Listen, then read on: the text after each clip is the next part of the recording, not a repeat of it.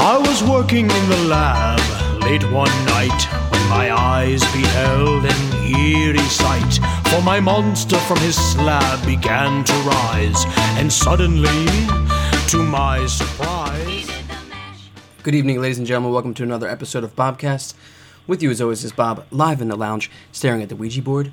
Tonight's guest is an author, graphic designer, schlock junkie, all-around nice guy. He is the author of Hero Gets Girl, The Dark Age, and most recently, The Monster Mash, the creepy, kooky monster craze in America from 1957 to 1972.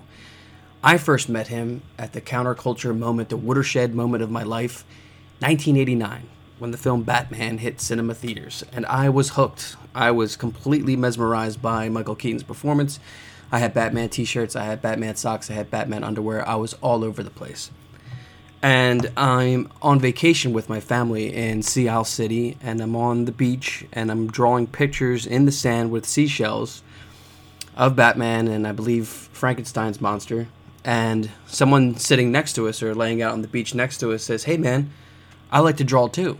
So he starts to draw, and immediately, I'm like, this guy's really good. There was a maybe 20-year difference, I believe, but I said to myself, wow, this guy is a true artist. This is who I want to be one day. My parents got his contact information, and over the next several years, I would receive packages in the mail of newspaper articles that he had written, comic book, cartoon strips that he had done, and just basically a plethora of pop culture. So, like, before the internet was even invented, today's guest was my only source of media, my only source of entertainment. So with that being said, ladies and gentlemen, please welcome to the Bobcast, Mr. Mark Voger. Thank you very much, Bob. That was a very sweet introduction. I do remember that day very clearly. Batman was in the air. People don't remember. 1989 was like Batman summer. He came back, Yeah. And he was everywhere. It was like 1966 all over again, which was my Batman growing up when I was 8 years old, Adam West. So I was like just flipped out, and I remember you had a Batman T-shirt on even that day. Yes, I did. I was hooked. I never forget it. It was like I remember watching the news and seeing people lined up at the theater, just thinking, "This is it. This is the moment," But yeah, that was a chance, encounter, and I'm glad that happened. And like I said, you were the internet before the internet existed. Well, thanks, Bob. It really was fun, keeping in touch. And I have a nephew who's a filmmaker, Ian Vogelsong, and he's a little younger than you, I think, Bob. And he was another guy who was he was all about the Turtles, the Ninja Turtles, which I wasn't into, but he was really into Batman. So it just really fun. It was like being friends with little kids, because I couldn't talk to a lot of adults my age about Batman, but I could talk to you guys about Batman and the Penguin and all the Joker and all those cool dudes. I know that's exactly where I'm at now in my life, where I don't know who to talk to about these great things. But since that time, you've done some great stuff. This weekend, you're appearing in Asbury Park, New Jersey, at the GROOVY GRAVEYARD. From the looks of it, it looks like a fantastic event. Can you tell the audience what's going on out there? Well, sure. It's called the Super Shock Show, and it's like a sort of a horror-themed, given the season, a horror-themed, almost like comic book convention on a smaller scale, though. It's not a convention. But there's going to be a lot of guests. There's I think there's going to be 12 or 15 people. And Robert Bruce, of course, everybody knows from AMC's Comic Book Men, and one of the co-creators of a magazine that's really popular here in New Jersey called Weird New Jersey, and Mark Moran, and a fellow named Craig Yo is going to be there, and I can't wait to meet him. He's got such a history. He worked for Disney. But he's a publisher of a lot of really weird books about, he digs up old comics from the past, like weird romance comics and horror and horror comics and things like that, and he puts out these beautiful volumes, So he's an editor, publisher also. And so I'm looking forward to meeting Craig, and just a lot of cool people, a lot of cool local people and artists, and it's going to be a lot of fun. I'm looking forward to it. Plus, also, ladies and gentlemen, it's free admission, so there's no reason not to go if you're living in the area. Hot Rod Hitmakers, also the Junk Rumblers, will be performing. Are they a band? Yeah, they're really cool. I did a great Groovy Graveyard appearance a year back when Monster Mash was first out, and at Groovy Graveyard. So this is like a sequel a year later, but on a much bigger scale. And the Junk Rumblers were just really cool guys. They were. It's funny because they play rockabilly, and rockabilly. My book is focused on the period from the late '50s on to the early '70s, and rockabilly was sort of like the soundtrack of monster films back then. Because when you watch the movie, like Frankenstein's Daughter, there'd be a rock band in it, or Ghost of Dragstrip Hollow. There'd be all these like '50s rock bands, like low-level bands, not Chuck Berry or Bo Diddley. They'd be like Here Today, Gone Tomorrow bands. But when I hear rockabilly to this day, it makes you think of those early, cheap, black and white independent horror films. So the book Monster Mash, the Creepy Kooky Monster Craze in America, it's from Tomorrow's Publishing. It's 192 pages in color. It's a hardback. When did you start compiling? I know that from our relationship that you've always enjoyed this particular era, but what made you want to put out this book? Yeah, I know, Bob, because we were drawing Frankenstein and as well as Batman that day. But I guess all my life I've wanted to do a book about this period. Once I got old enough to kind of look back on it, and I first started. The first interview that I did that appears in the book was 1989. I went to Greenwich Village to a restaurant called Grandpa's Bella Gente, an Italian restaurant owned and operated by Al Lewis, who played Grandpa Munster on The Munsters. And I called him first, and I said, "Is there a day that Al's going to be there?" And they said, "Oh, you never know. He's there all the time." We were in the city anyway to do an interview with Mick Ronson, and so we just buzzed down.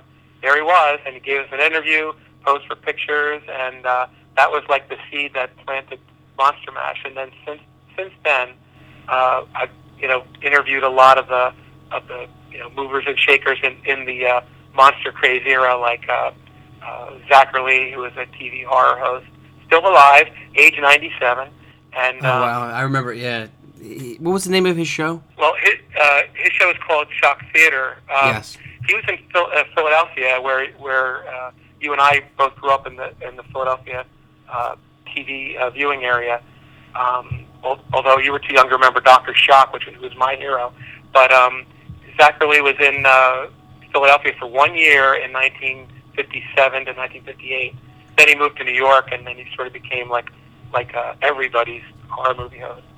And then Jim Warren and Forrest J. Ackerman, who created Famous Monsters of Filmland magazine, which was a big influence back then, and influenced people like Stephen King and Steven Spielberg and George Lucas and Tom Savini. And then the Monster Model Kits artist James Baum. I guess I just talked to all these guys and just sort of been collecting this stuff for about 30 years before I put it into final form. So if you scroll down, ladies and gentlemen, you can take a look at a trailer that was it your nephew he made this trailer? Oh, Bob, thanks for putting it up. Yeah, please look at it. I think it's really cool if you're into monsters. It's what I did was I just sent all the art to my nephew, and I sent him all the clips of movies that I would have liked, Mm-hmm. And then we did. My brother and I, we're musicians. We're amateur musicians. I hasten to add. We put together the theme song for it, and then my nephew, God bless him, he put it into final form, and I think it's a real kick if you're into classic monsters. So please have a look. So classic monsters. I mean, I remember. I guess my dad showed me age 3, Dracula, Frankenstein. My earliest memory, I believe, of being completely mesmerized was Abbott and Costello meets Frankenstein. And from what I recall, this is also one of your favorite films as well, right? Yeah, and I remember, and if memory serves, your brother Sam, it was his favorite when he was a little kid. Anyway. Yeah, we loved it. We absorbed it. Yeah, it's still my favorite. I mean, I am kind of very like I always feel like I'm an 8-year-old in a now a 58-year-old body, but I always feel like a kid. Like my favorite television show is Leave It to Beaver, and just I still dig the Banana Split, whatever. But Abbott Costello Frankenstein is 1948. It's just a magical movie. It was the first monster movie I ever saw. They didn't show him too much when I was really little. They started showing him later. And so this was the first one. And the weird thing about it was that I had never seen one, but I had seen all these photos of Dracula and Frankenstein and the Wolfman. I'd seen them on the covers of Famous Monsters. I'd seen them on the box art of Aurora model kits. So, and then when I finally saw this movie, it was like all that come to life. I mean, Lugosi was the definitive Dracula. Glenn Strange to me was what Frankenstein exactly looked like, and of course there was only one Wolfman. God bless him, Lon Chaney Jr. So it was like watching the model kits come to life, or the magazines come to life. Yeah. So a question, maybe you know this because I never really put two and two together. Why? Okay, so Glenn Strange, his version of Frankenstein, especially in that opening sequence when they're delivering the crate. I mean, he really, he encompasses the role. But why was Karloff not involved? I mean, that's like an almost don't get me started topic. I have Karloff's entire life and career memorized. Well, basically, he was done with it by then. That was 1948. He played the monster 3 times, and I'll try not to get too detail-oriented. Frankenstein 1931, Bride of Frankenstein 1935, Son of Frankenstein 1939. Then he was done playing the monster. But he did appear in a Frankenstein movie after that, House of Frankenstein 1944. But he was pretty much done with it. He was done with it, yeah. They got Glenn Strange. That was actually his 3rd movie. In fact, his first movie was the one that Karloff was in, House of Frankenstein 1944. Glenn Strange, who was a Western star, played the monster, and Karloff was a mad scientist who revives him. So Glenn Strange always said for the rest of his life that Boris Karloff was the sweetest man and taught him a lot about how to play the monster, And so Glenn Strange, but the reason Karloff gave the best performance, that's undeniable. But Glenn Strange looked to me like Frankenstein when I was a kid. His was the face that they put on all the marketing.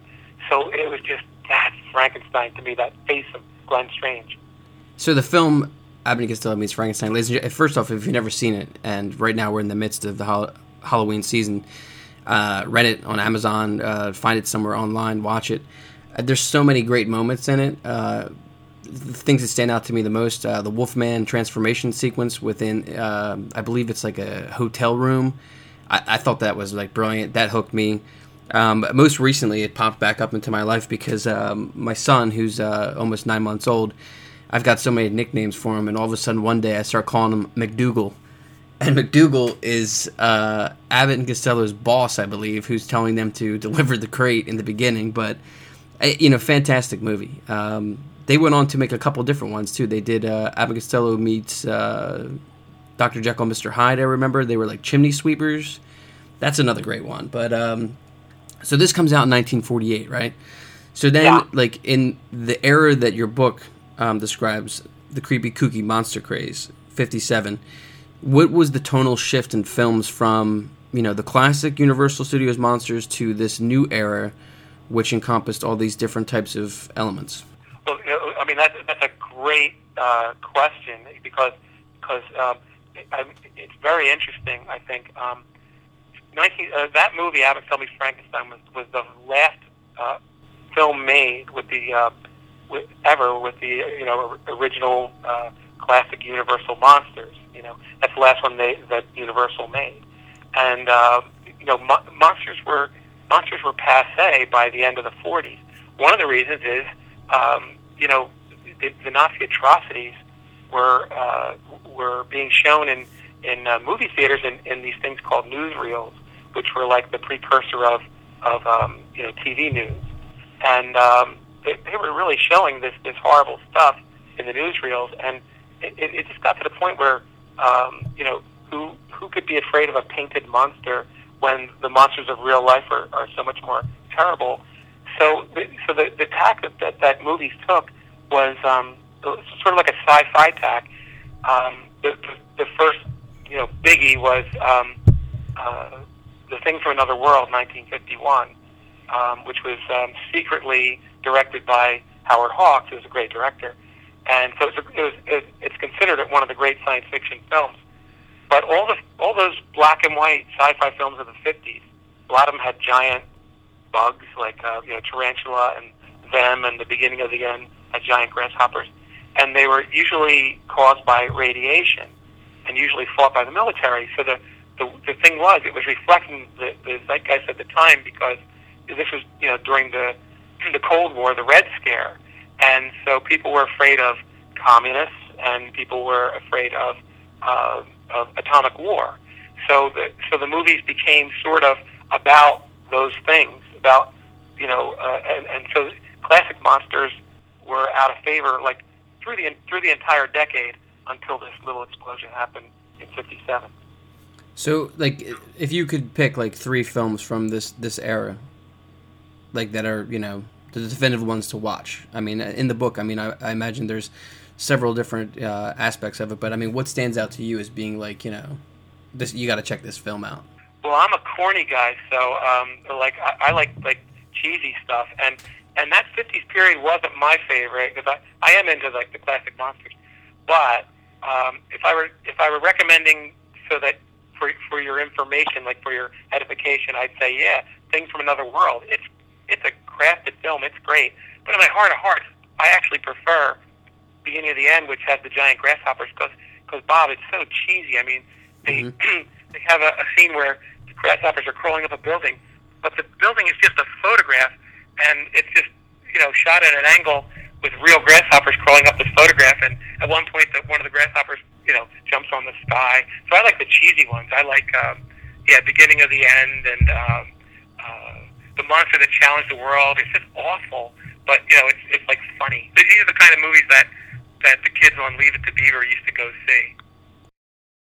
This it's making me think now, because all right, so like putting into perspective the timeline of events, monsters went away, newsreels were influencing what audiences were watching, and I can't help but think right now in modern time we are, I guess, experiencing a similar situation. We're in the midst of the superhero film boom. Everyone's trying to, check out whatever Marvel or DC puts out. But recently, I've been reading a lot that Universal Studios is now trying to reinvent themselves with the Universal Studios monsters. They're trying to... They just filmed The Mummy with Tom Cruise, not as the Mummy, but Tom Cruise as the main protagonist, which to me is just... I can't imagine that Tom Cruise, like, why he did it, but hopefully these new films that come out with Russell Crowe as Dr. Jekyll, perhaps Javier Bardem is in negotiations right now to be Frankenstein's monster. It seems to me as if the monsters are going to make a return, and they really couldn't come at a better time when, if you turn on, I guess, like any, news station, we're in the middle of a debate with, I guess, modern-day monsters, like the way that they're describing the world and how it is. What are your thoughts on Universal bringing back the classics? Well, Bob, I'm not hopeful just because, I didn't even know that Tom Cruise is going to be in the new Mummy movie, but like right off the bat, it sounds like the kiss of death, but don't forget, I'm an old guy now, but I don't know, they just always like, they're doing it because everybody went nuts because of the Avengers, how the Avengers thing worked out. Marvel did that thing where they put out a Thor, they put out a Captain America, and then they put out the Avengers, and it was a big hit, and an Iron Man. I forgot to mention Iron Man, and then they found that they could even still put out like an Iron Man movie after the Avengers and a Captain America movie. Like, it's all like braided, and and Avengers was such a big hit, and that's what Hollywood is. It's follow the leader. It's they just won a blockbuster. So once the Avengers hit, they announced they were going to do Universal Monsters, but they said they were going to put the guys in charge who did it was Transformers. It was the guy who did Fast and the Furious and another guy who did Transformers. You might know their names. Orky, I think is one name is, or something like that. I don't know. Something like that. To me, nothing less than digging up James Whale and Roland V. Lee and Earl C. Kenton and Charles Barton, and then reanimating them just like Dr. Frankenstein would do. Like, I'm just such a traditionalist and such a nostalgic cat that I just know they're going to ruin it. I just know it's going to be more about Tom Cruise and the Mummy, and it's going to be, this is my guess, and they're going to update them. There's going to be like crazy special effects. Like, to me, I still love those old Universal films. Like, the special effects were so imaginative, and by today's standards, sure, they weren't as great as the Transformers, but to me they're better, because they were you could believe them, and there was no digital, it's just like, you saw actual electricity, and it was just really cool. It was in your mind, a lot of it. I'm worried that they're going to update the monsters, make them just like they did in superheroes, make them bigger, meaner, uglier, and make it lots of special effects, and just, I don't know. I'm not hopeful, but you sound hopeful, and I don't want to rain on your parade. I'm the same way. I mean, like, to me, it's like, I get why they're doing it. It's also, the shared universe, and like how, it's a franchise, it's a moneymaker, but it's also a property that not only, my generation, your generation, my parents' generation, everyone can relate to it because they remember when they saw the Universal Studios monsters, and like, the images of, Dracula, Wolfman, Frankenstein, the Mummy. I mean, they're just classics. I mean, to me, what I would have done, I would have superimposed Karloff, like got the rights to Lugosi and brought them back. I mean, they can do that now with CGI. Like, I think that would be interesting in itself, but I know they would never go for it just because, I mean, now the Mummy is, I forget the actress's name, but the Mummy is now portrayed by a female actress, which is something new. But I'm excited to see what they do. I hope that, it comes off in the right tone. I remember years ago, they announced online that Hugh Jackman was going to be Van Helsing. And I was like, oh, this could be great. And I remember going to the theater and just being like, no, this is not great. Like, it was just so drenched in computer graphics, and like the finale sequence is just, it's kind of hard to watch. But I do enjoy certain films that are coming out now, like horror films, like modern times, the low budget, that are going for the scares without the use of CGI and just making it practical. I think that there's a couple filmmakers out there right now that are doing a good job with it. So, I mean, it is a genre that, people can relate to. People love being scared. I tell people all the time, it's actually healthy to be scared. It raises your heartbeat, and it's a healthy exercise. So get into a theater, go see a horror movie. Unfortunately, my wife doesn't like horror movies, so I go to the theater now quite a bit by myself to watch the latest horror movie, which I don't mind at all. Switching things over, so on the beach that day, we were drawing Frankenstein's monster, we were drawing Batman. The other side of Mark Voger's universe is that he also enjoys superheroes. I mean, he put out a book called Hero Gets Girl a few years ago. Superheroes, I mean, it's amazing to me, like, what happened, like a lot of people, Kevin Smith will always talk about, how, like, what was really corny or being a nerd in the early 90s for liking comics is now something that's cool. For me, it was exciting when the Avengers came out, Iron Man came out first, and, they start putting out these films. Batman is a topic on the Bobcast that we talk about quite a bit. So, the Christian Bale films, the trilogy that Nolan put out, for me right now, I miss those films. I was very critical of them when they came out. I think The Dark Knight's a really great movie. Dark Knight Rises definitely has its issues. I mean, cable access in a dungeon cave in the middle of nowhere didn't make any sense to me. But what I'm trying to get at is the new Batman. I'm anxious to know, what are your thoughts on Ben Affleck as the Caped Crusader?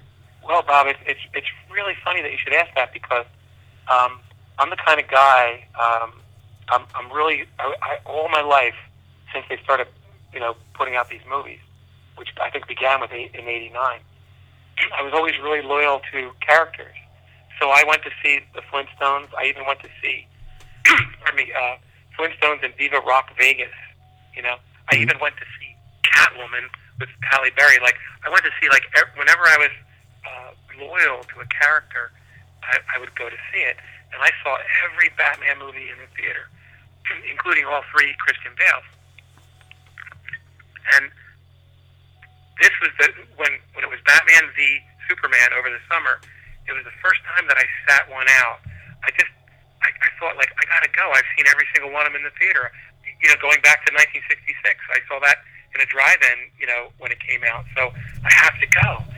And weeks turned into months, and then finally I realized, I guess I'm not going to see this. And I really do think the reason was, I don't know, well, I just didn't care anymore. And then Ben Affleck, if that's how you pronounce his name, or maybe it's Affleck, I really think he's not such a hot actor. I don't know. I just didn't go, and then I didn't go to Suicide Squad, and which I found out he was in playing Batman again, but in a small part. So I just recently just pulled out. So I have no firsthand knowledge of how that movie turned out. I even went to see Man of Steel. I got that far, but I just finally just said I'm done. So I really don't know. My little brother saw it, and he actually said it was the worst movie he ever saw in his life. Yeah, I had a very similar. I've seen every single Batman film since '89 with my father, and we've enjoyed each and every one of them. And I remember sitting in the theater with him, and within the first 15 minutes, I looked over at him. I was like, I can't believe that they messed this up, And I have been attacked on Twitter. I've been attacked different multimedia social platforms about me defending Batman, and I wrote an article about it just basically saying that this isn't the Batman that I'll show my son. This is not the definitive version. I agree, too, that Ben Affleck, his acting... See, a lot of people say, oh, he's a great Bruce Wayne. Great, but Bruce Wayne is Batman. You know what I mean? Like, Batman's pretending to be Bruce Wayne, not the other way around. You know what I mean? And, for me, the film was a major disappointment. I really had high hopes for DC Comics, launching, the multi-universe, and I didn't necessarily mind Man of Steel. I thought it had some interesting plot points. I especially liked the Krypton sequence, which is something we've never seen before, but it was just, it's just so hard to be a Batman fan in film right now, You haven't missed anything if you haven't seen it. Suicide Squad is a little bit more enjoyable, I would say, as far as popcorn film goes. I mean, I'm a huge Joker fan, and the only drawback to this film is that the Joker is not in it. I believe he has 11 to 12 minutes of screen time total. Now they're putting out an extended cut edition where they're saying, oh, there'll be more Joker, but I mean, why didn't you give it to us in the first place, And also, these films are being produced without the script being, I read that the David Ayer, the director, writer of Suicide Squad, wrote it a month or two, finished writing it a few months before production even began. And, it has its problems, and it was critically lauded across the multimedia. People just didn't like it. But yeah, I did see on your blog, there's an entry, why I sat out Batman vs. Superman. You click on it, and you scroll down, and it just says Ben Affleck, and that's it. I thought that was great. Yeah, my 2-word blog post. Yeah, I like that, though. I mean, that's just, to the point. I was like, oh, he's on board with me. But, I mean, now it's gotten to the point where I just feel as if we'll have to wait, another generation or two to get another Batman that, we like, And also, too, I mean, any way around it, people are saying, oh, well, Batman killed people in Batman Returns. He dropped the bomb on people. But, I mean, in this film, he's just brutal, and there's no real explanation. Oh, he's tired, but, come on, he's Batman. You know what I mean? They also tried to say that the film... Ben Affleck recently came out and said that the film reminds him of the tone of The Dark Knight Returns by Frank Miller, which I really... I mean, there might have been a couple of iconic moments in it where you see Batman in a pose, but to me, it didn't have any of those elements. Are you aware that... Adam West and Burt Ward reprised their roles in a new Batman animated movie. Oh yeah, I didn't. Is it going to be theatrical, Bob? It was on theatrical Tuesday night. I didn't go to it. It was a Fathom Events, but I believe it'll be out on DVD the next few weeks. I did go see The Killing Joke, which was out at the end of August, and I have to say that I was completely. I couldn't understand why they. I'm not sure if you're aware of this, but they added in a 40-minute prequel to The Killing Joke, where Batman has a sexual relationship with Batgirl, which the filmmakers believed would elevate her arc in the book when Joker paralyzes her, which I thought was totally inappropriate. So, like on all Batman fronts right now, I'm just like, come on, where's, like, even in the books that are coming out, and no, I'm not trying to talk trash on Scott Snyder, but it's the comic books themselves. I pulled out on recently just because I've been collecting. I stopped, I guess, when I was a teenager, and I started again in my 20s, and I bought all the 52s. I loved all the 52s, and then it started to get like, it wasn't about Batman, it was about everything but. So we need Batman back, Wow. Well, here's my dream for Batman. But Bob, I think it's just my crazy corniness. But to me, I would say, okay, I would go to who was Austin Powers? Mike Myers. Mike Myers, thank you. I go to Mike Myers and say, okay, you develop the script and you direct it and you play a villain. Maybe Mad Hatter would be good for you. And then make it in the style of the 1966 Batman. Because he could pull that off because he did such a great job on the Austin Powers movies. And then I already know who should play Batman. It's Will Arnett. I don't know if you remember him. Yeah. He was Job on Arrested Development. And I've been saying this for years because one day I heard him say in a show, I heard him call somebody my fine feathered friend. And I thought, wow, that's just the way Adam West would have said that to like the Penguin or something. And then I thought, wow, he'd be great because he's funny. And then, of course, weirdly enough, he voices Batman in the Lego movie, which looks great, by the way. Yeah. It's funny. Like they did funny stuff with Batman in the Lego movie that I like better than the real Batman movies. I like the idea. I think that any interpretation is better than what's going on now. I mean, they did just wrap Justice League, so we're going to see Aquaman, we're going to see Flash. The TV shows, actually, I just watched on Monday night, the CW brought over Supergirl, and there was a new incarnation of Superman played by an actor I wasn't aware of, who also was Teen Wolf. And it was great to see a Superman who was like lighthearted. It reminded me of Lois and Clark. The show itself has some issues, pacing wise, but it was nice to see him. Have you seen that new Superman? No, it's weird. I'm so weird. I just live in the past. I'm literally binge watching Leave It to Beaver as we speak. Like that's what I've been watching for like the last couple months. But no, I don't even watch like broadcast television at all or cable television. I just have like thousands of DVDs and I just watch old movies, old TV shows. Like I'm just like out of touch. Bob, I'm not on Facebook. I don't have an iPhone. I'm just like I'm this close to growing the beard and moving into the shack. There's nothing wrong with that. I have a friend, his name's Ryan, and he is my age, but he refuses to watch anything new. I was like, in the summer, I was like, yo, you gotta check out Stranger Things. It's a great 80s, retrospective of, I guess the culture. Then he's like, nah, Bob, I'm watching Fright Night. And I'm like, he refuses to watch anything that's not a VHS tape, which I can admire because those films were, really well done, for that time. The other thing that I want to talk about is recently you recorded a track. You're still a musician, right? Like you and your brother still jam. And From the Heart is something that you guys did, which benefits Stephen's Walk. Can we talk a little bit about that? Thanks a lot for bringing that up, Bob. Yeah, my brother and I did an album, a CD, and which is so old school, nobody does CDs anymore. But it's called From the Heart, and it benefits Stephen's Walk, which is a group named after a brave young man named Stephen Potter, who is living with spinal muscular atrophy, SMA. It's an insidious disease. It's the number one genetic cause of infant death. And, he put up a brave fight.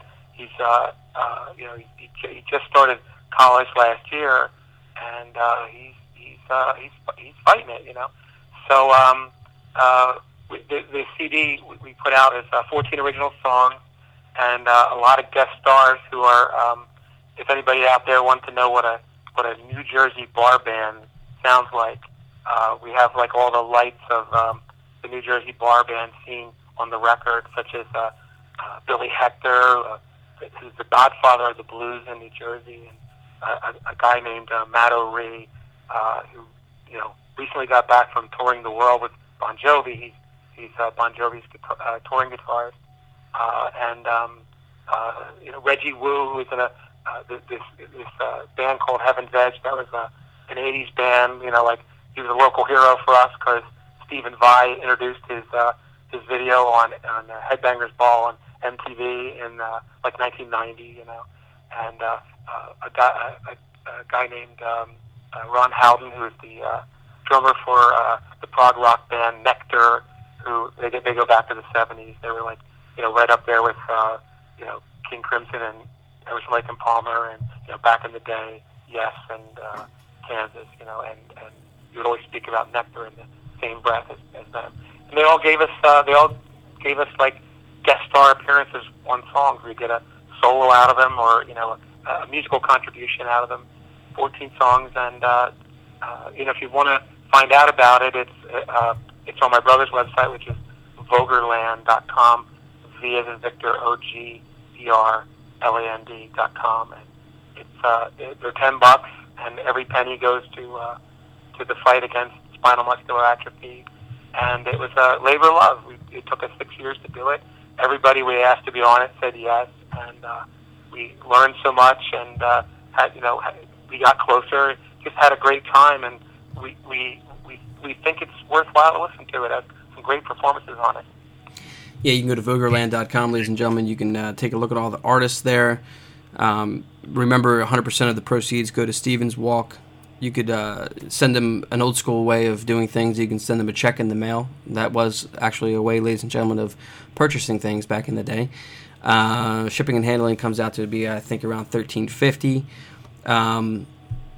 Also this weekend, if you're in the New Jersey area, you definitely got to get on down to the GROOVY GRAVEYARD. We got a whole bunch of people coming in here. It seems like a great event. I was really pleased. I guess it was like a week or two ago on Instagram. I came across the poster, and right at the top is the name Mark Voger, and I was like, "Oh man, this is cool." I love that New Jersey in particular has so many great events like this. I mean, monster events, awesome yard sales, comic book events. Here in Philly, there's a couple different things that go on, but it just seems to me that New Jersey has always been in touch with pop culture. And, as a pleasant surprise, I'm glad that we were able to get this podcast in the can here in the Bobcast network. What's your plans for the future? Are you working on another book? Yeah, Bob. As we speak, yeah, I'm still because I'm Irish and superstitious. I'm still playing my cards close to the chest, but I have another one coming out probably next year. And it'll be another 192-page book in color. It's definitely a follow-up to Monster Mash, but it's not about monsters this time. And I just killed myself for the last year working on it. Still not ready to say it out loud. Oh, you know what? I'll tell you, Bob. I'll tell the Bobcast. I'll just tell you the title. The title is Groovy. That's the title. I'm digging it. So I've told you a lot already. That's that pretty much tells the whole thing. You can picture the whole thing just based on that one-word title. But I love it. Yeah, I think it's going to be great. So I'll definitely be in touch with let you know how that's coming along. Yeah, we'll do another podcast when that comes out. The website, ladies and gentlemen, is markvoger.com. You can purchase his books through there. You can check out his awesome blog. You still write for various newspapers as well? Yeah, I write for the Star Ledger, and I work in Edison, New Jersey, putting out pages for the Star Ledger and 6 other dailies. So yeah, I'm going down swinging, Bob. I love it. Definitely check out Monster Mash. It was the 2015 Rondo Award for Book of the Year. I'd like to thank my guest, Mark Voger, for coming on the Bobcast. Bob, I'd like to thank you for having me. It's been a blast. Yeah, it's been fun. We'll definitely have to do this again.